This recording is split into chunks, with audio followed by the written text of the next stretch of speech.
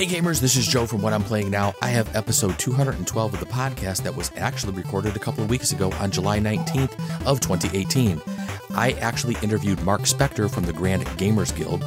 We discussed a lot of things board games, all the different board games that Grand Gamers Guild has, as well as their new and up-and-coming Kickstarter that is hitting Kickstarter this week called The Artemis Project. Definitely check that one out and hope you enjoy the interview.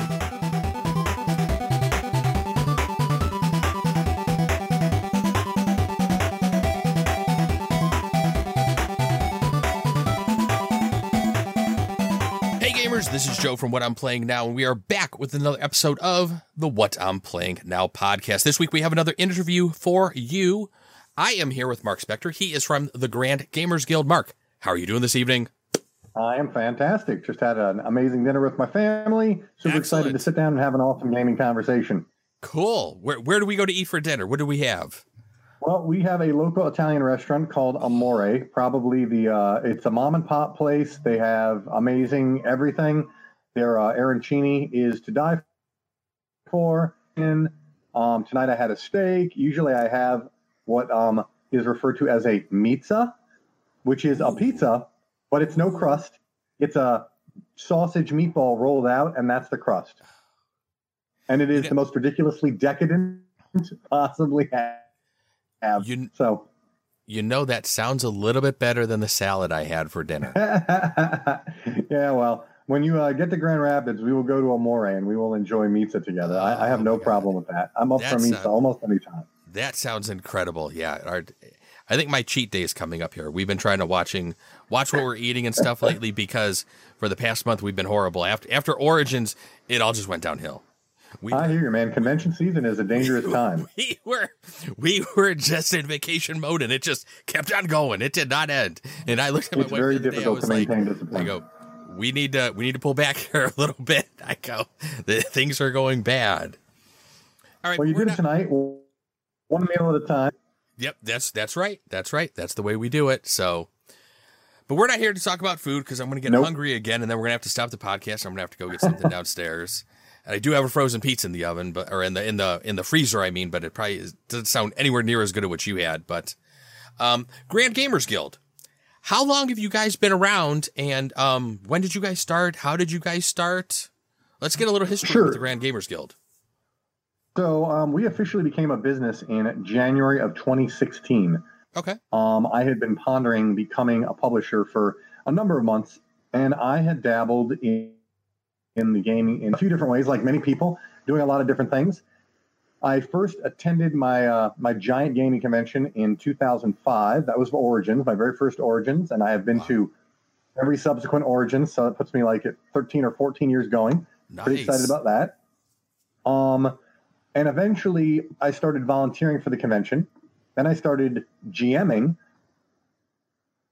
My very first game I ever ran was in around 2010 when Alien Frontiers hit the scene, and it was crazy popular.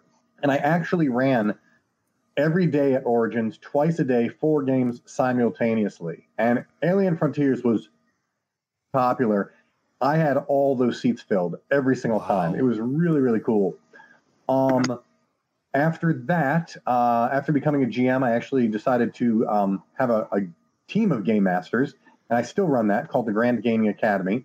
We've been at Origins, we're going to be at Gen Con, and a convention, I co-founded a convention in Grand Rapids called Grand Con that I'm no longer a part of. And then I transitioned into publishing. So I have dabbled in a number of different roles, like I said, like many people. First game was Unreal Estate, our flagship title, designed by Jason Slingerland with art by Corinne Roberts. And that kickstarted in June of 2016, and officially released to the public in June of 2017 at Origins. So yeah, just got to try to keep the timeline straight there. We also, it gets confusing. They all become a giant blur. We also simultaneously published Stroop in a traditional way. That is to say, we took our money and we printed it. Then we kickstarted Pocket Ops, and now we're about to kickstart our next project called the Artemis Project. Nice. And we know that was probably a little more than you asked, but there is the whole history. Actually, I'm looking at the questions I have here in front of me, and you kind of just knocked out a couple of them. So I'm like, okay, now I got to come up with some more here because he just knocked out. I can always extrapolate. I'm a big mouth. I like to talk. But that's fine. That's fine. You were reading my mind as far as what I was thinking. Who came up with the name, and how did you come up with the name Grand Gamers Guild? Where did the evolution of the name come from, I guess? Absolutely. So I right after college, I got married, my wife and I, she had an internship with the European Parliament, and I was a house husband, and it was a truly amazing time. I watched a lot of British television. I learned how to stuff a chicken breast.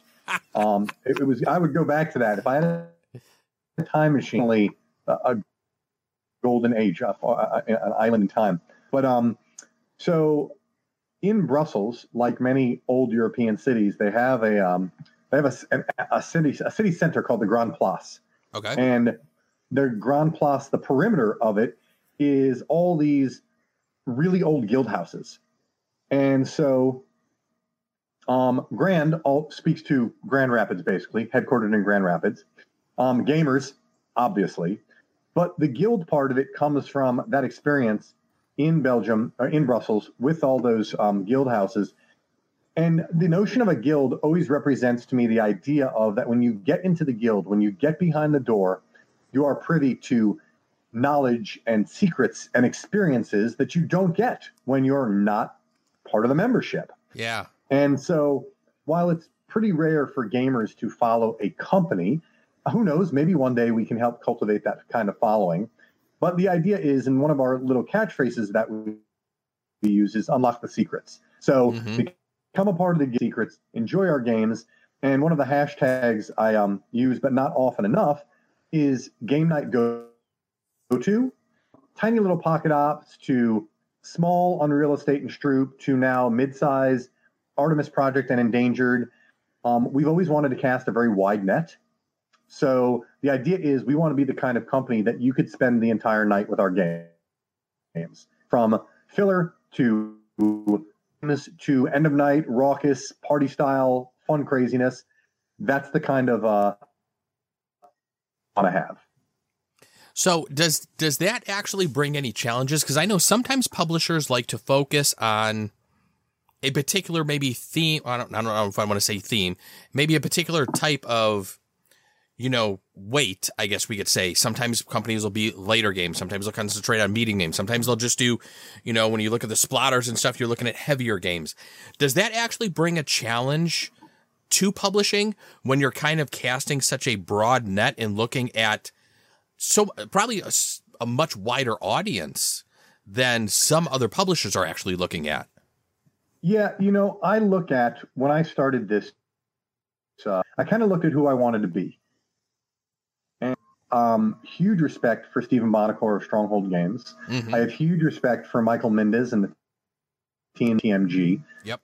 I look at how they've positioned themselves in the market, and I think you probably can categorize them. I'm not going to put out any labels, but I also think that if you look at the spectrum of their product, have games that no matter almost what level of the industry, not the industry is not the right word. No matter what level of gaming engagement you want to play. Right. Stronghold has games like Diamonds and Little Devils, and TMG has things like Dairyman that just came out. Right. Yeah, yeah. And then on the other end of the spectrum, Stronghold has Kanban and CO2, and TMG has Belfort, one of their older titles, one of my favorite games. They're putting out the 10th anniversary edition of Homesteaders, which is an intricate and an intense game that easily plays 90 minutes plus. So I think I can answer your question better if we were talking together 10 years from now, and I was able to look back and say, was this a challenge? I've definitely given a lot of thought to the idea that my first ones were all small games, and right now there is a big question mark.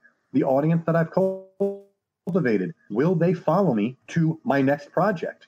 I just realized I've forgotten to mention Endeavor, which is a reprint that I co-published with Burnt Island Games. That game was extremely successful. it had a following from its original printing back in 2009, and there were a lot of people clamoring for a reprint. So as we embark on our next, published title, which is definitely a departure in terms of duration, in terms of game weight from anything we've done before, I do ask myself, did I misstep by making all my first games smaller games? And will the audience follow? Yeah. Right now, we're working hard to prepare an amazing campaign, but, I'm crossing my fingers and hoping the answer is yes. Well, considering, even though Endeavor did have that, already the audience already there from the 2009 game, I think you guys have taken Endeavor and polished it nicely. I mean, you showed it to us at Origins, and I will say what we saw looked spectacular. What we played was a hell of a lot of fun. We can't wait to get our hands on it and actually do a playthrough video for it. So we're really looking forward to it. But what made you guys look to republish Endeavor? How did you guys even find Endeavor? Like, was it a favorite game of yours? No, actually, I have to give all credit to my good friend and my sister in gaming, Helena Capel. So you've asked kind of a bigger question than what you realize, because it's actually kind of this very intricate mishmash together story. So, all right, way back 3 ancient history and gaming times, I had approached Josh Capel to be a part of the convention that I was a part of, Grand Con. Right. And that relationship unfolded into both a business relationship, but then more importantly, a friendship. Josh actually currently serves as my art director, lead developer, and graphic designer for my company. Now, Josh is Helena's husband, and Helena had been working at publishing Kids Table Board Gaming, okay? And getting that element of her gaming identity up and running. But to kind of bring it all together, Josh has been in the gaming sphere for at least a decade, if not more. And he actually was the original artist and graphic designer on the original Endeavor. Okay. So fast forward, it became and is one of Helena's. And so it was really Helena who was knowing that if she ever had the opportunity to republish it, and when the opportunity arose, she said, "Hey, I have a set of talents I bring to the table. You have a set of talents you bring to the table. Would you be interested in working on this project with me?" And I mean, aside from being a fantastic person and amazing gamer and, obviously driven in the creation of Kids Table Board Gaming, I would have been a fool to say no, even though I will tell you that my knowledge of Endeavor at that point in time was very surface level. Okay. I said yes more to Helena than I did to Endeavor, because her and Josh just insinuated themselves into my personal and gaming life so quickly and with such positive force. I just knew I wanted to be a part of it. So, after 6 months to a year of planning and plotting and orchestrating, the Kickstarter launched, and, the rest is kind of Kickstarter history, where me with my 3 previous small games and Helena with her other company that had an entirely different focus, put together a project that I think we can reasonably argue resonated well on many, many gamers' radars. I think so. I mean, like I said, we this was actually before we had met. So, yeah. I'll be up front. We kickstarted it. We were a backer. I went for the Commodore level. I was like, let's go all in. This looks really cool. I've never even played. When we played Endeavor at Origins, that was the first time I played it. I had never played the older version, but it was a theme and it was a game that looked really interesting. And I liked your presentation of the Kickstarter. I liked everything you guys were showing. I liked all the stretch goals.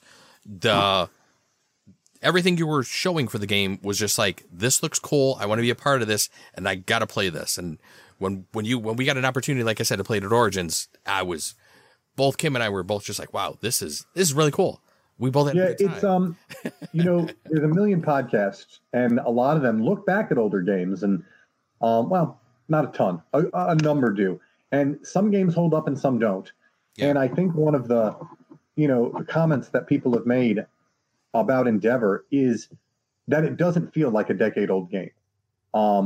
And I think that's just a testament to the system that Jarrett and Carl created, how tight it is, the story it tells, and how adding on the exploits, which I'm not sure if you played with exploits. I know when it's a first game, I don't necessarily push those on people. I don't think we did. Okay, so, but how the exploits, which you'll play with eventually, just kind of sink right into the experience. Yeah. And just they add a layer of depth and complexity. But like you just said, you had a pretty full-bodied experience even without them. So you know now you have more to come, more to look forward to.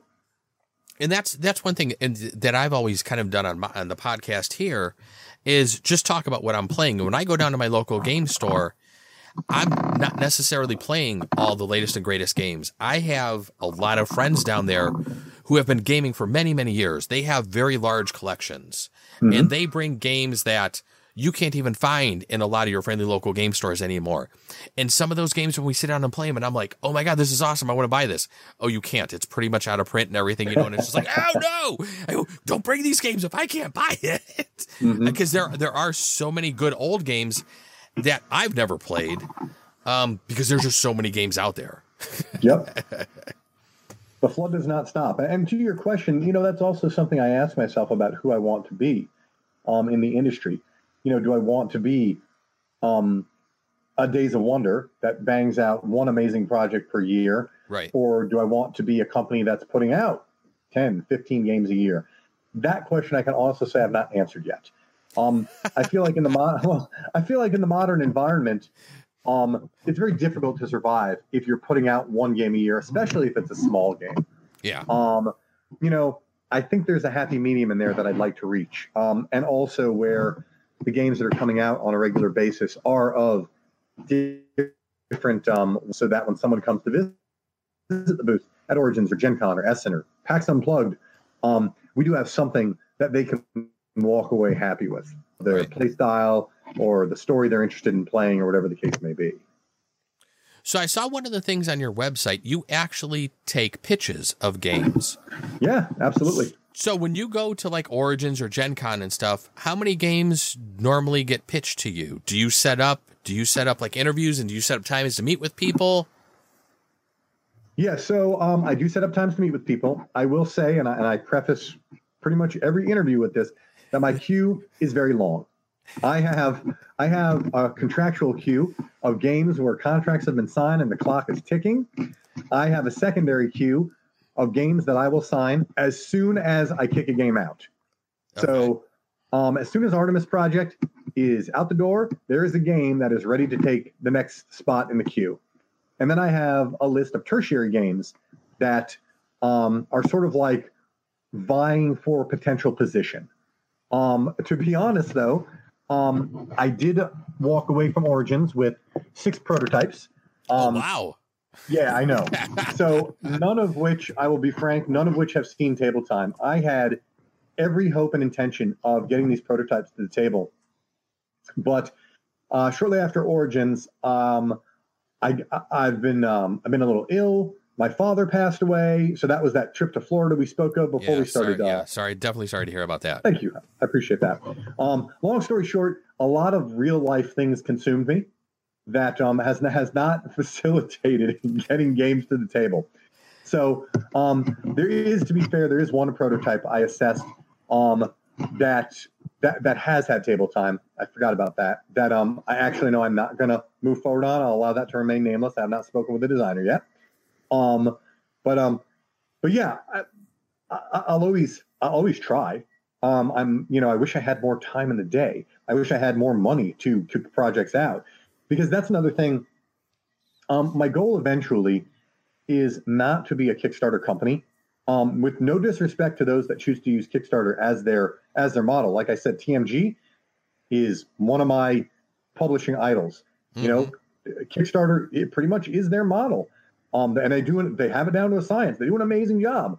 And Stronghold is also a big inspiration to me. And Stephen has only ever used Kickstarter for one project, and that was a project that was, from a component standpoint, a departure from things that he typically does. Yeah. So I would say if I could look at where I want to be in the not too distant future, I would say I'd like to put the projects that need to be on Kickstarter, larger projects, things that are headed to Kickstarter, like Artemis Project, like Endangered.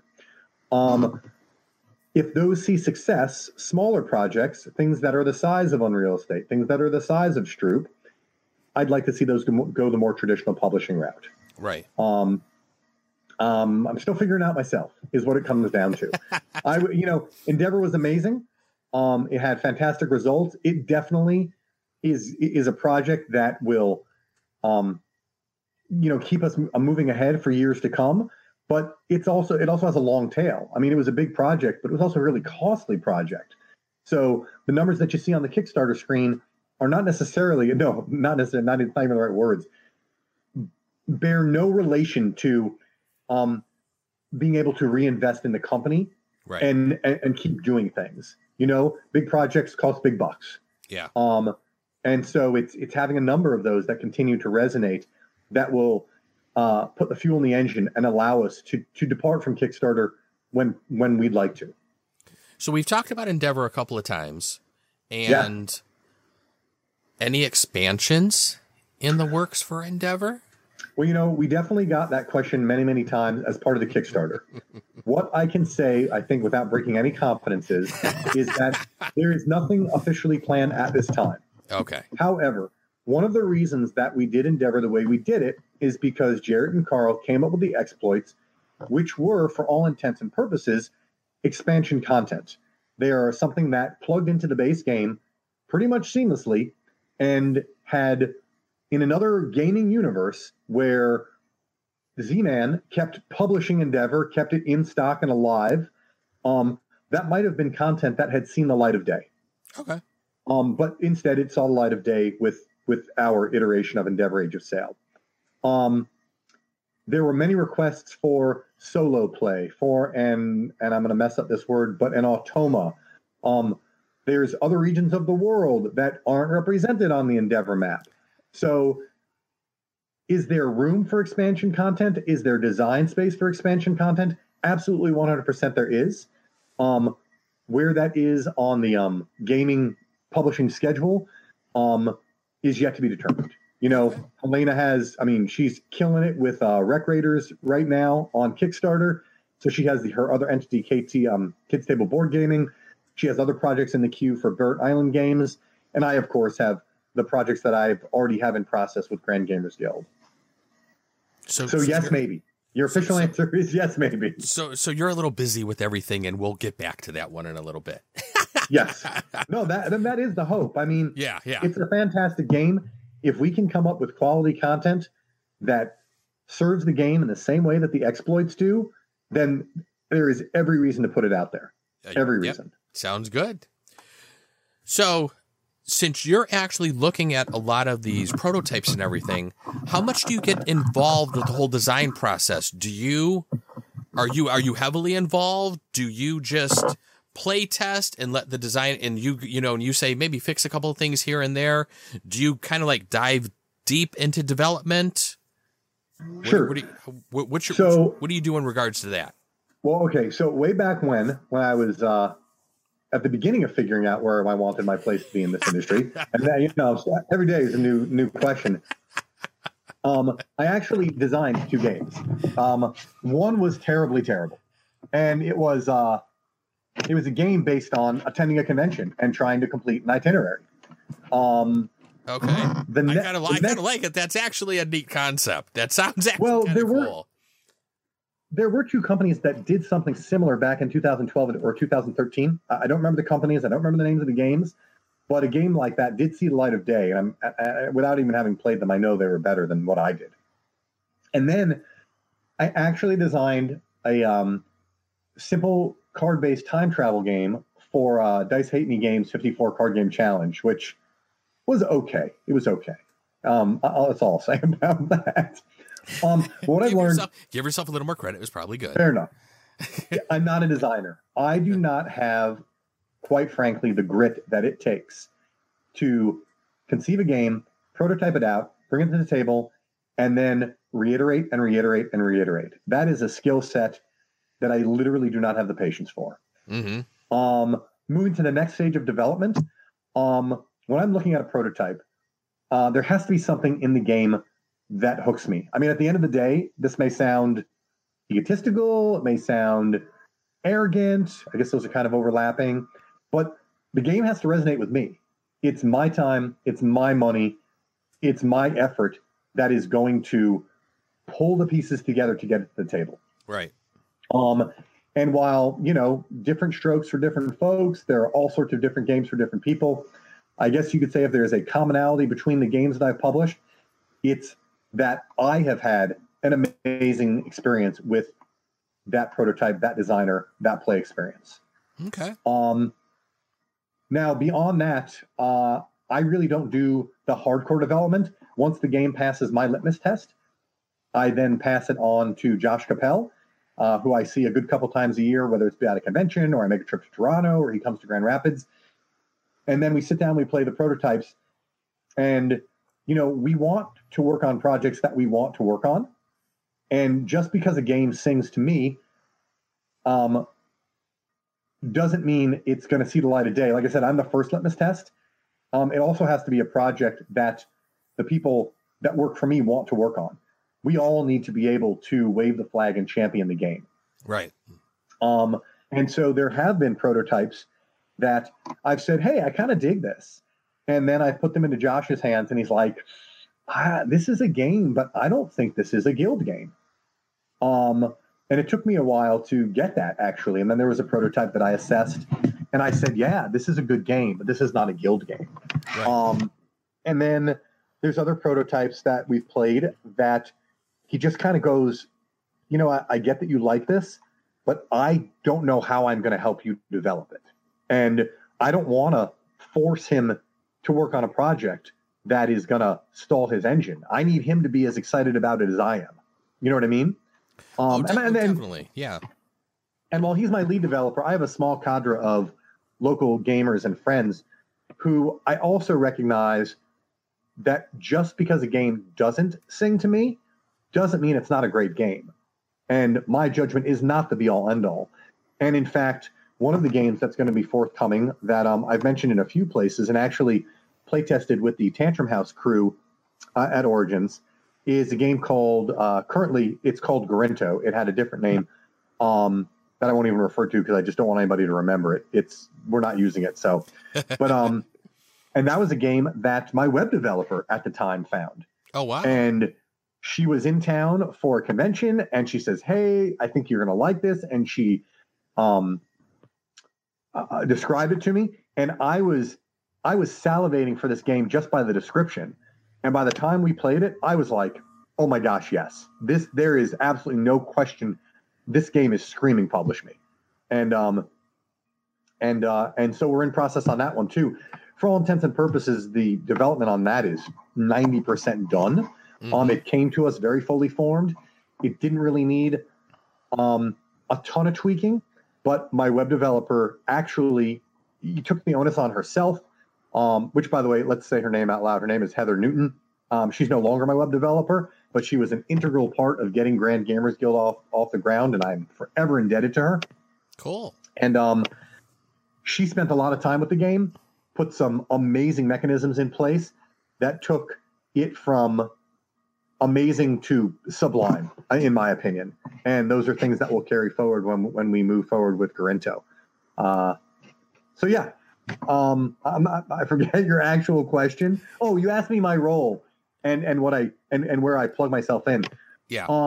But to be fair, I've spent a lot of time with Artemis Project. I spent a lot of time with Endangered. I've also been lucky to have designers who are very, very involved. None of them, thank goodness, have been in it just for the paycheck. They've been in it because we have a mutual respect for one another. They've been in it because they're super excited about their games. And they've been in it, I think, in part because I want them involved and I trust their instincts. They've gotten it far enough to the point where I was interested. And every so often I'll go, oh, wait, I have an idea. And I'll throw it out to them and we'll chat it out. And sometimes they incorporate it and sometimes they don't. And there are some things that are part of Artemis Project and Endangered and, looking backwards, Pocket Ops and on real estate, that were specific suggestions that came to me in a moment of insight that became part of the game. But I would say I more inject dribs and drabs that may or may not become part of the final product more than I'm, like I said, on the ground, in the dirt, reiterating and doing those slow developmental steps to put the polish on. And I think there's a lot of that in the gaming industry. I mean, you even get that with a lot of content creators. I mean, I've been doing the podcast for 5 years. We started doing video now, and like I had mentioned before we started doing the podcast, I had always wanted to do video. So that's kind of what led me into doing a lot of this stuff. I mean, even though I work in IT, I do have a communication degree, so that kind of helps lead me to being able to do some of this other stuff that I do with this. And I mean, one of the things that I am we're slowly evolving and changing, the whole channel, our whole website and everything. And I think one of the things I'm kind of maybe trying to turn and evolve my podcast into is more of an interview show, because I just like sitting around talking to people a lot more than me just sitting there only just talking about some of the games I'm playing. I mean, yeah, I can do that. But getting to interview people like you and a lot of the other people that I've interviewed, that is where I'm finding a lot more interesting content coming out of. And it's just more fun to be able to do something like that. I agree. For me, I'll play almost any game. Yep, I agree 100%. I will do the same. Although there may be some games by Hobber or something I may have to pass on. Some kids Fair games. Enough.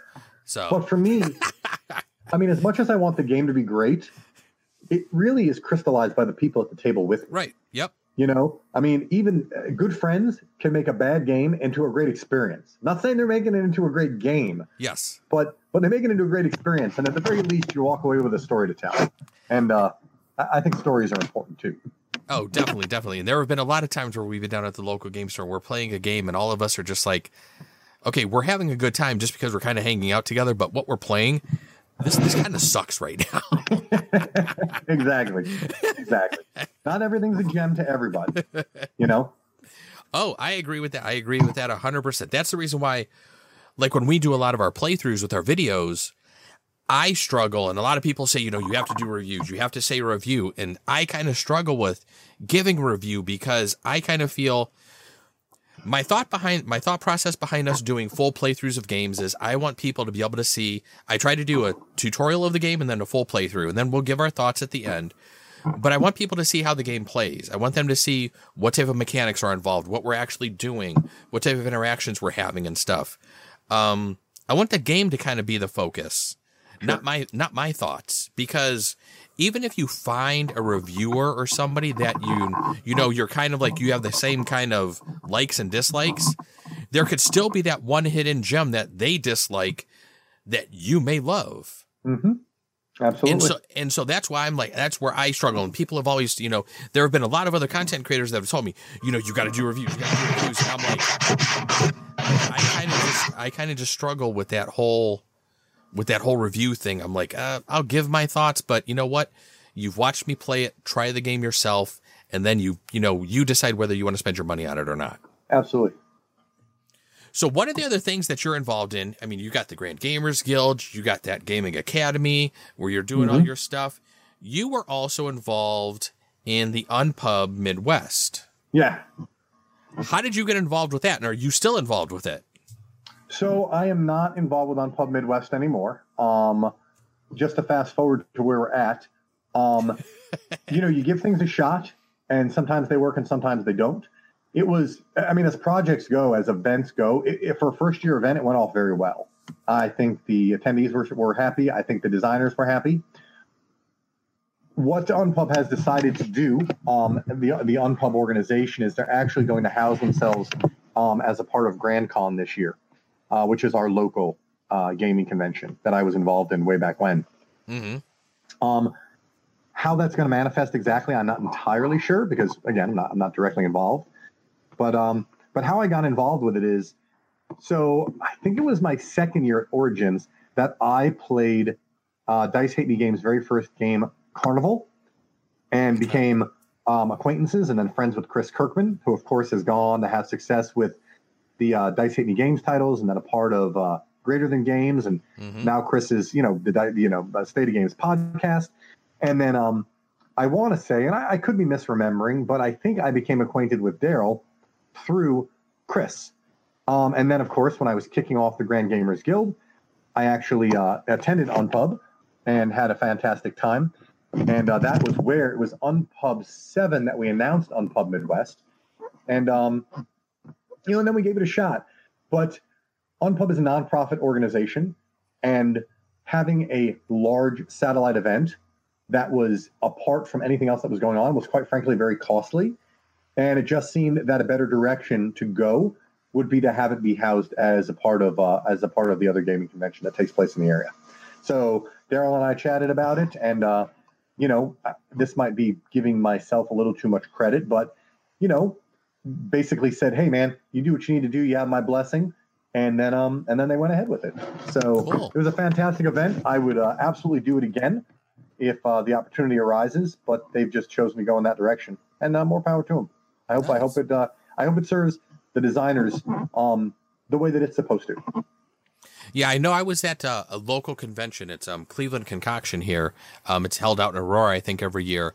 And there was like a small proto-spiel that there's a couple of friends that I have that kind of put this thing together, and they had a bunch of, designers there playtesting their games and everything. And then I took out, my cameras and some of my streaming gear.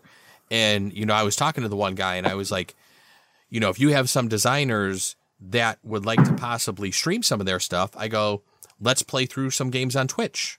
So I set up, in one of the back rooms, and the lighting was horrible. The audio wasn't the world's best and everything like that, but it was, we kind of just tried. It was the first time we tried to stream from this, convention. And we kind of just did everything kind of on the fly. And, some of the videos turned out kind of cool, and I played some really interesting games.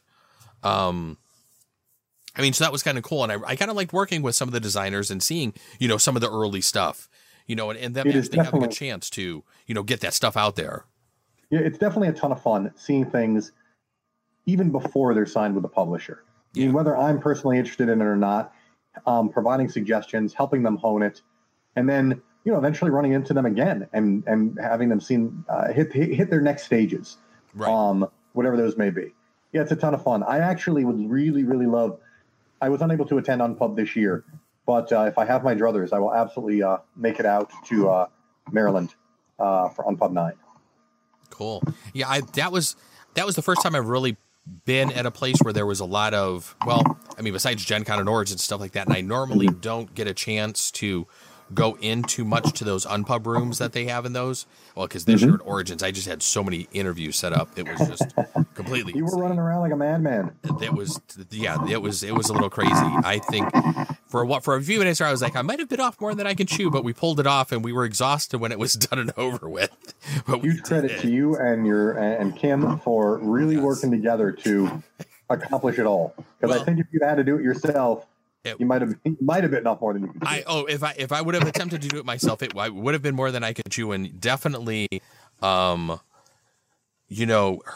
picking up the camera and doing a lot of the work that she did for me was a huge help, because there was no way I could have done some of that stuff myself. So we've talked a lot about Grand Gamers Guild, all the other stuff that you do. Let's talk a little bit about gaming here for a few minutes. Sure. What are some of your early memories and stuff of gaming? Like, what we're close to the same age. I get to say I am a little older.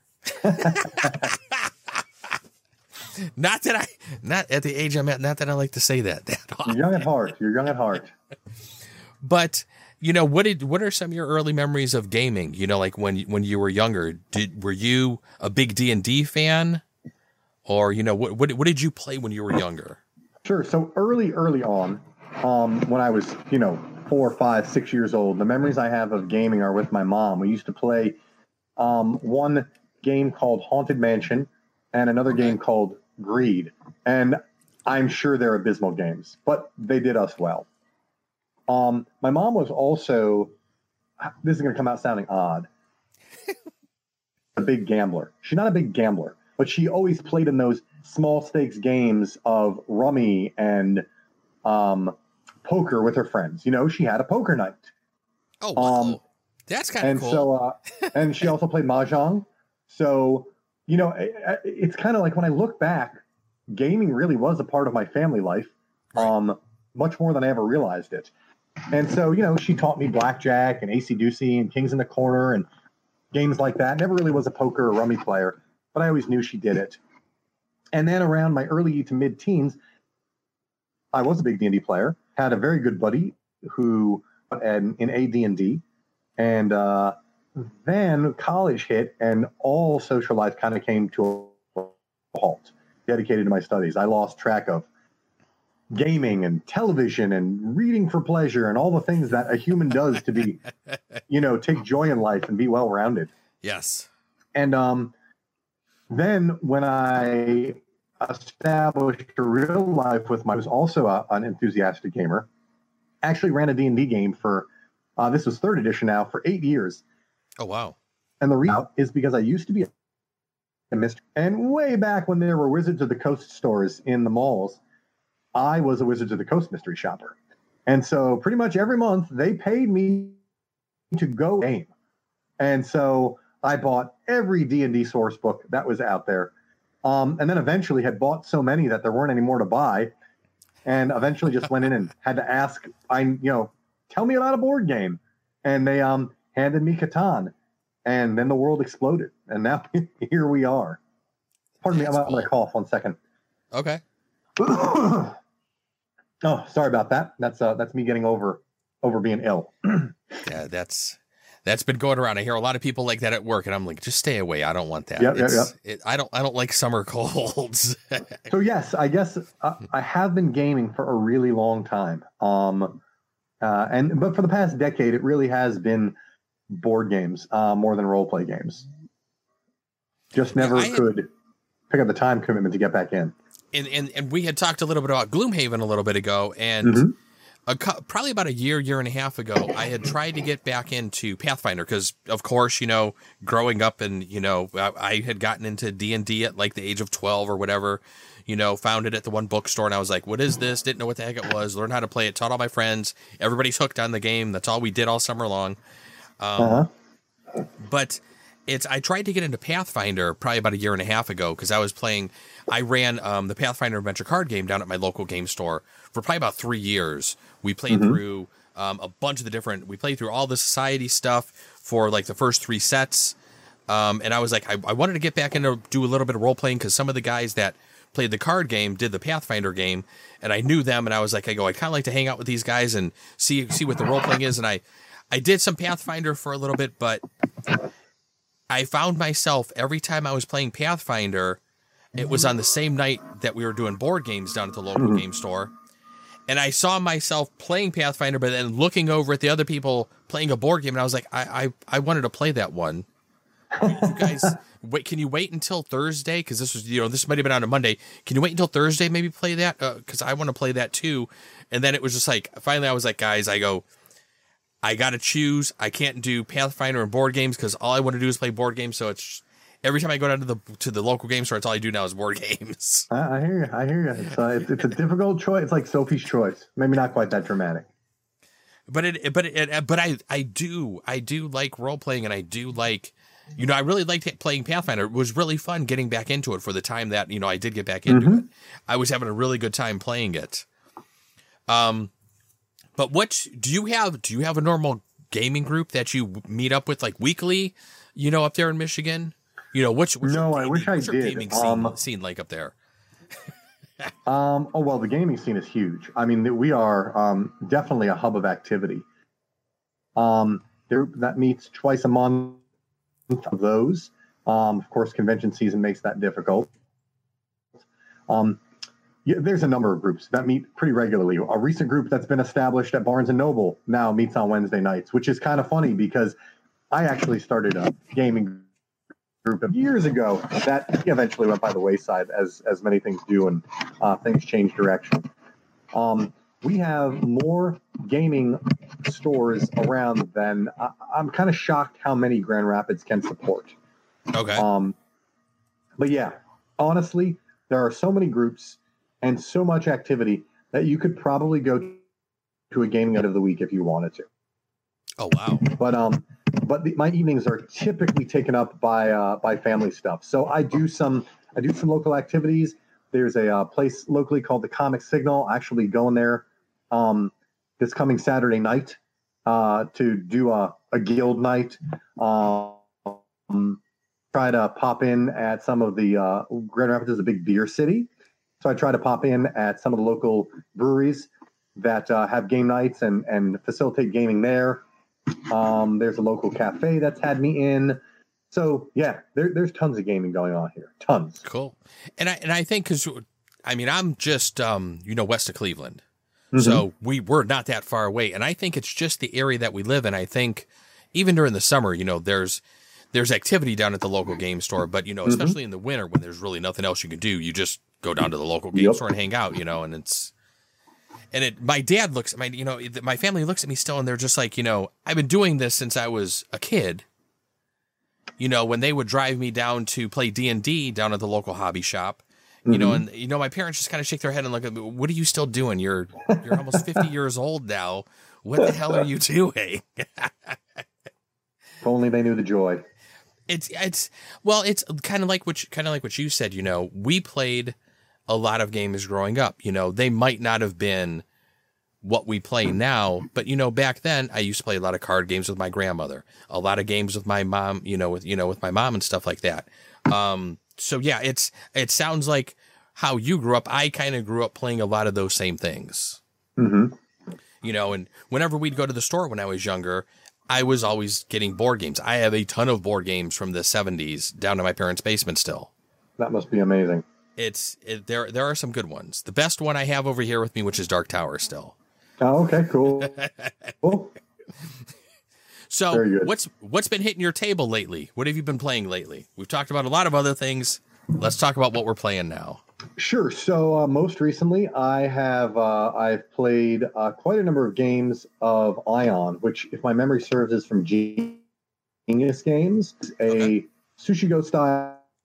In this game, because of the scientific and educational twist, you're actually trying to form compounds, and I hope I'm using the scientific terms correctly, that essentially have no charge. So you need to find an element that has a positive charge, an element that has a negative charge, and put them together to form a compound that has no charge. And if you're familiar with your typical drafting game, it's pick a card and pass. And so you kind of watch what other people are for, and there are radioactive elements, and there are, I think it's transitional elements that throw some extra twist into the game. So my kids seem to really enjoy that. And even if I don't love a game, if I can get to the table with it with my kids, then it's going to hit the table. Other than that, I did just get Wreck Raiders from my compatriots at Kids Table Board Gaming. And that is a sort of a set collection bluffing deduction game where you play as you are the phantoms trying to scare away the ghost hunters by playing different types of scares. And some can be played up and publicly, and some can be played down, and they may or may not be legit. And eventually you do what's called booing a room, trying to scare away the ghost hunter. You reveal everything, and then you either collect the ghost hunter and his or her accoutrements for endgame scoring, or you've been foolishly duped into thinking that the elements are there, and you've sort of revealed things for other people. So yeah, those are the two that have been hitting most frequently. And then, like we said, tomorrow I'm actually getting a Gloomhaven tutorial, and I'm about to go down that very enticing rabbit hole. Well, that, and one of the things that we really haven't discussed too much that I think we need to talk about definitely before we're done with our conversation here is your next Kickstarter, because we're actually going to be holding off on publishing this till we're a little closer to your Kickstarter for a little box that you just actually, I think, received today. That is still prototype. That is still unopened. I know. Oh, you got to imagine, how do I have the willpower, right? I'm surprised you didn't just text me early and be like, "Yeah, we're passing tonight. We gotta reschedule. We gotta reschedule. I gotta open this." No, Artemis Project is set to hit Kickstarter September 12th. And it is what I refer to as a dice displacement game and engine builder.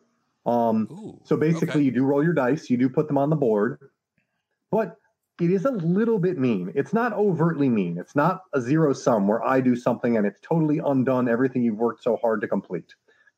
What it is, though, is that there are multiple stations around the entire board, and they all function differently in the terms of the way your dice behave at that station. And for instance, at the stations where you gather minerals to help build your structures, that has a function where the higher number on the die I place means more minerals for me to take. However, lower numbers take priority. So if there's only so many minerals available in a round, your dice and Joe Schmo's dice and Jill Schmo's dice can easily edge out a higher number, meaning that just because I lay a 6 down there doesn't mean I'm getting 6. It means that if you lay a 1 and Joe lays a 2 and Jill lays a 4, all of those start to take precedence and begin to slowly edge me out. And that's just one example of how the dice function at that part. There's an expedition element where you place your dice saying you're going on an expedition, and it's almost sort of co-op, but whoever places the higher die there, while you need each other to complete the expedition, there are multiple rewards, and whoever places the higher die there gets to claim the reward first. So that's interesting. So you're helping each other, but you might be undoing each other out of a coveted prize. And then there's another station where you train your workers to go from one profession to another so that they have a different function in the game. And then there's a place where you recruit workers from, and the number of workers you recruit is based on the number on your die.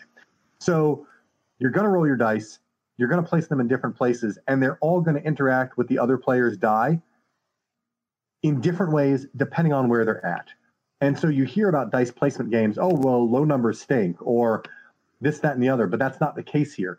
You can use your dice at different points on all the different spots to do what you want them to do in different ways.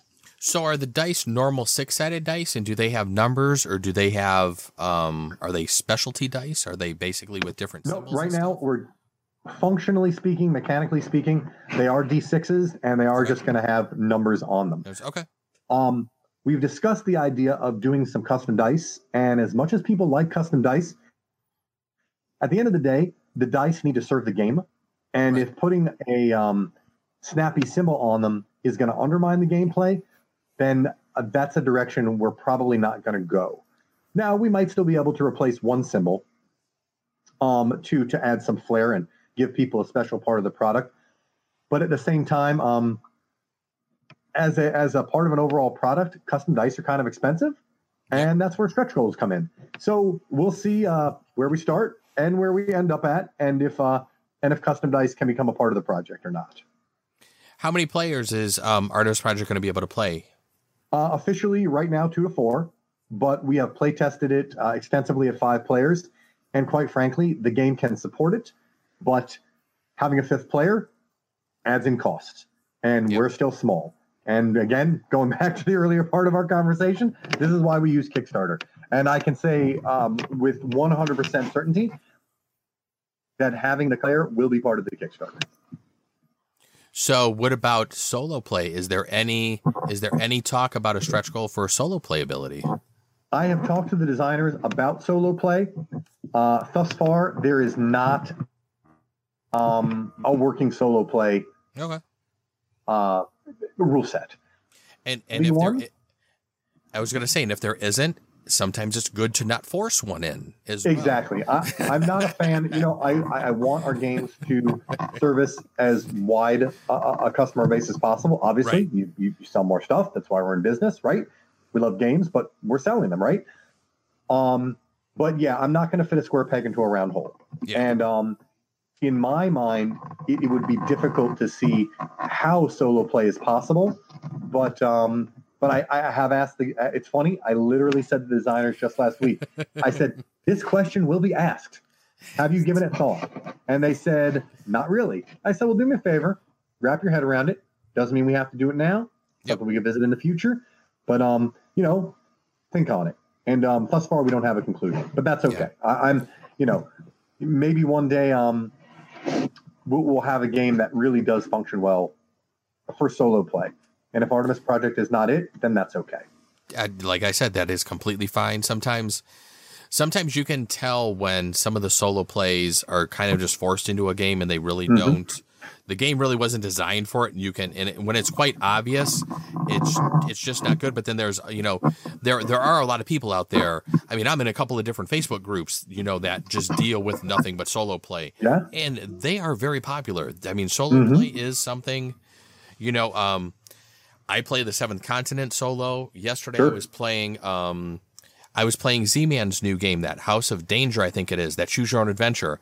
I did a stream for that solo last night. I just played through the first chapter because I didn't want to spoil the whole thing, but I wanted to, to show people, people who weren't familiar with, Choose Your Own Adventure type stuff, what this is involved with. And they had an interesting twist there to the Choose Your Own Adventure stuff. Yeah, there's definitely no denying, probably over the past 2 years at least, if not longer, that the solo contingent has their voices become louder. Yeah, and it's definitely not something we're ignoring. Just something that, right product, right time. All right. I think we've covered everything on my question list that we have here. Excellent. Anything else that you can think of that you want to talk about? Yeah, I mean, I guess real quick, let me just kind of give my bona fides. Sure. If you're interested in keeping up with the Guild, I sure would appreciate you visiting grandgamersguild.com and signing up for our newsletter.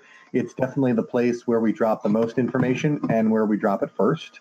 We're on Facebook at Grand Gamers Guild, facebook.com/Grand Gamers Guild. Like us there. Follow us on Twitter and Instagram at Grand Gamers Guild, but you drop all the vowels. So there's no vowels in it because it was literally one letter too much for me to spell the whole thing out. So I had to figure out what word to sacrifice. And then really I kind of like that idea of dropping the vowels because I had to, with what I'm playing now, I had to drop a letter as well. So it's what I'm playing now. Yep. And I told my wife, I was like, I don't know if I like that really, but I always say you have to drop a G in the middle. And then the only other thing is just, keep an eye for the Kickstarter. Like I said, we're aiming for September 12th. Okay. There are going to be things that are Kickstarter exclusive. We realize that at this point, the Kickstarter audience is, they're joining us on a journey. It's not just about the game. They do want the product, but they want a product that we've built for them. Something that is a thing apart from what might hit the store shelves. And there will be things that are, part of the Kickstarter that won't make it onto the open market, at least as in-the-box content. It might make it there eventually as part of an expansion or as part of a promo that people will have to pay for, but not in-the-box content. And then just please be there on day one, helping us, have a really strong launch. That's all I'd ask. Cool. Well, because this game deserves it. This game deserves it. I mean, obviously you'd expect me to say that, but I am super excited about the future of the Guild. And once again, hearkening back to what I said, hoping that the folks who threw their support behind us on the smaller, lighter titles are willing to take that next step with us. Well, I have a feeling you already have a good following from Endeavor Age of Sail. That's very true. Endeavor set a humongous foundation. I think so. So I think a lot of people, you're going to get some repeat customers there. I wish you all the luck. We're going to definitely release this podcast probably on Sunday the 9th. So we'll get this released right before your Kickstarter goes live. So everybody will hear everything that we've talked about right before then. But other than that, Mark, I would definitely like to thank you for being on the show. It was great meeting you at Origins. Thank you. I know, that was great. It was a lot of fun. We had a great time playing Endeavor. It was really cool getting to see all of the different stuff at your booth. But I think that will be it for this evening. Again, thank you very much for being with us. And everybody, we will be back in a little bit with the rest of the show. Thanks for joining us. Hey gamers, this is Joe, and hopefully you enjoyed the interview that we did with Mark. I really enjoyed talking to him. I thought it was a great conversation we had, and we really enjoyed playing Endeavor while we were down at Origins. Since then, Mark and I have been chatting on Facebook and everything, and it appears that we will be going to PAX Unplugged, as well as he will be, and we're already trying to schedule some time with him to check out the Artemis Project and actually see how that game plays. I really can't wait to see how that one turns out. And check that out from some of the screenshots and stuff that I've seen so far. The game looks really good, and hopefully they have a very successful Kickstarter with that one. But until next week, everybody, you know what to do. Send me some emails. Let me know what you're playing now. You can send those emails to whatimplayingnow@gmail.com. You can also join us in some conversations over on Board Game Geek. We do have a guild over there, guild number 2440. On Twitter and Instagram, follow us at What I'm Playing Now. Don't forget to drop the G like I always say. On Twitch, you can subscribe to us there at twitch.tv/whatimplayingnow, as well as YouTube, youtube.com/whatimplayingnow. But everybody, until next week, you have a great week gaming, and don't forget to let me know what you're playing now. Until then, everybody, have a great week gaming, and we will see you later. Thanks for joining us. Bye-bye.